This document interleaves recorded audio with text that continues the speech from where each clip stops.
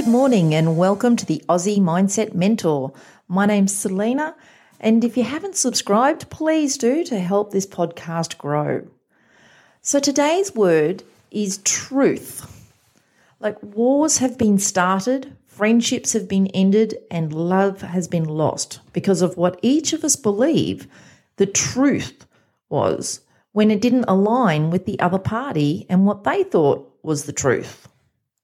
I base all my coaching on only three things, and one of them is this phrase: the measure of truth is effectiveness.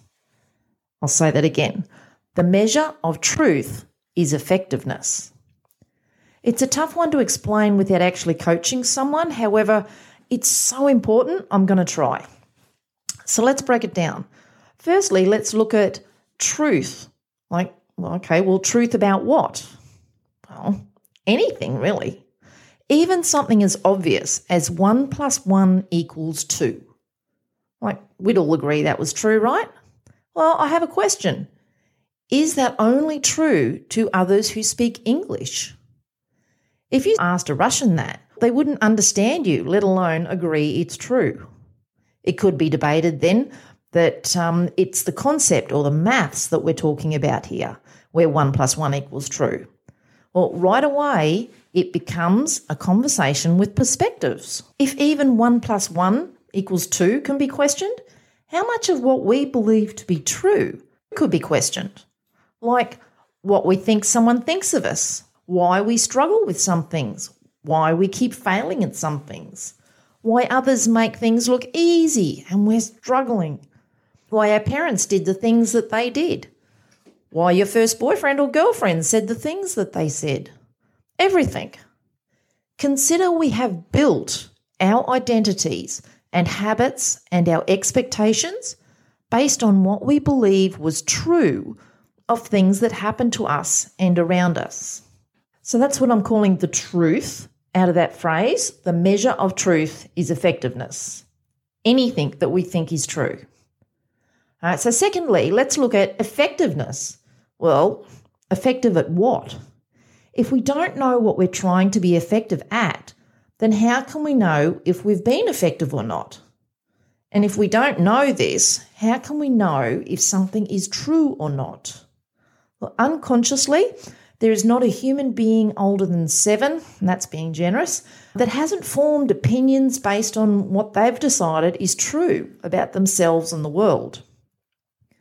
Not only have we created these truths unconsciously, these truths run us on autopilot, and they are always effective at creating evidence for that truth. Always. This is why we see behaviours in others that we just cannot understand and make any sense of, because it is so misaligned with what we know to be true. How can they even think that way, right? Well, if we don't consciously and ongoingly create what we want to be effective at, then our unconscious will. Our lives then will be run on unconscious beliefs, and these are nearly always self-sabotaging.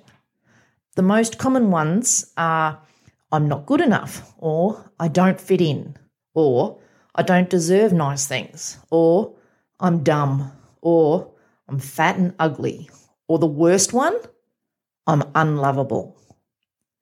Imagine one of those is what you will be effective at, and you will be your interpretation of whatever's happening around you. So please remember, this isn't about your whole life, right? This is just what's going on in those areas of your life where you feel stuck or on that hamster wheel, or you know that you're self-sabotaging, just those areas there. And it's not until we consciously go through and create what we want to be effective at that we can even start to question the truths that we made up or were told and we just believed. So what is it you want to be effective in? Well, let's do an exercise. What's something that's a recurring challenge and you just keep doing the same thing over and over, but maybe faster and stronger, and you try harder each time? Maybe you go back more determined each time, but you keep doing the same thing. Or somewhere that you know you're self-sabotaging.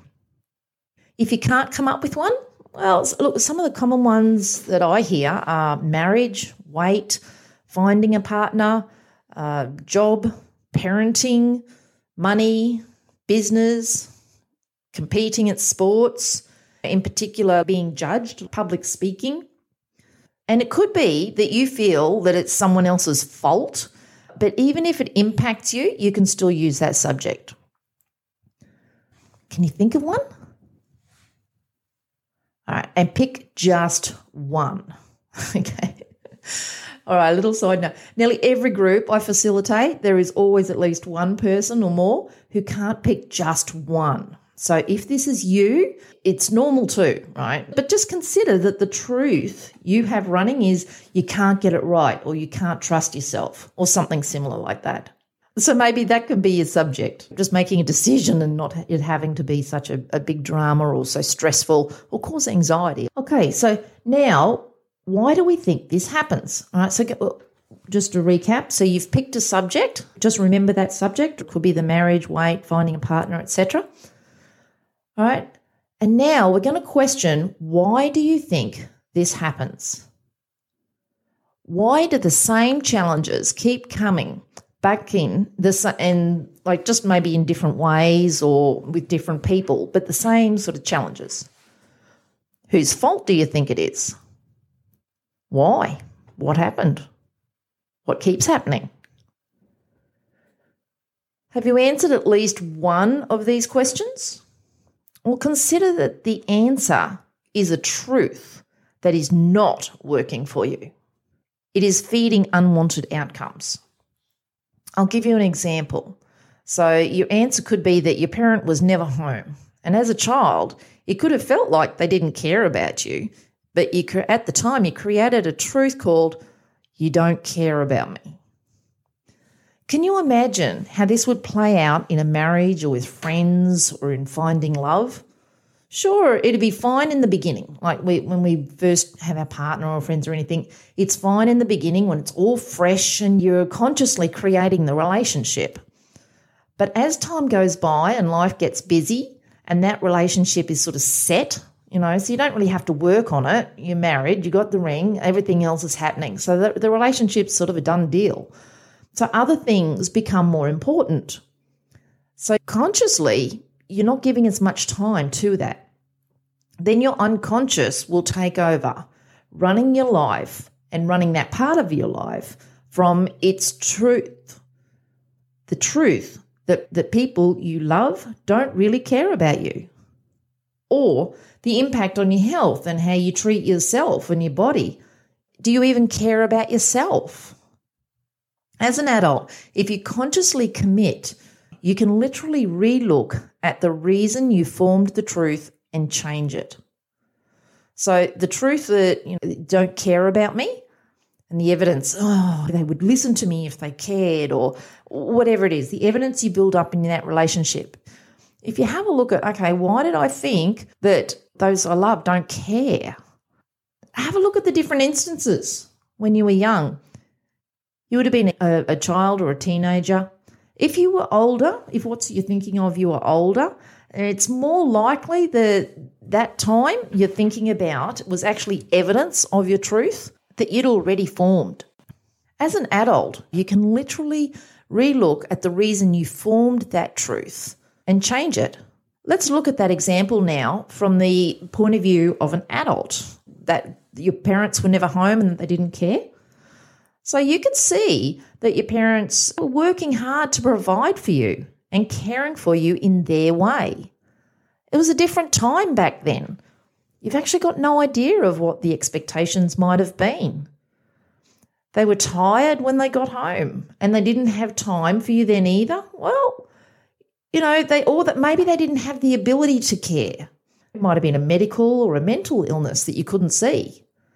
Look, it could be any number of other truths that you could make up for why they didn't seem to have time for you or why you think they didn't care for you. You'll know when you've found the truth about what really happened because you'll feel a weight lift. You will experience a freedom or courage to take different actions than you would have before. or you'll feel a peace and compassion for yourself or others. That will be effective in breaking the cycle. That is effectiveness. So just let this in and just try it. Okay, it doesn't have to make sense to you right now. It can seem like you're cheating or, you can't just do that. You can't just change what you think. Well, that would be another truth. When people are stubborn and they're just standing for, there'll be a truth behind what has them be so stubborn. I mean, some people would cut their nose off to spite their face. Have you heard that saying?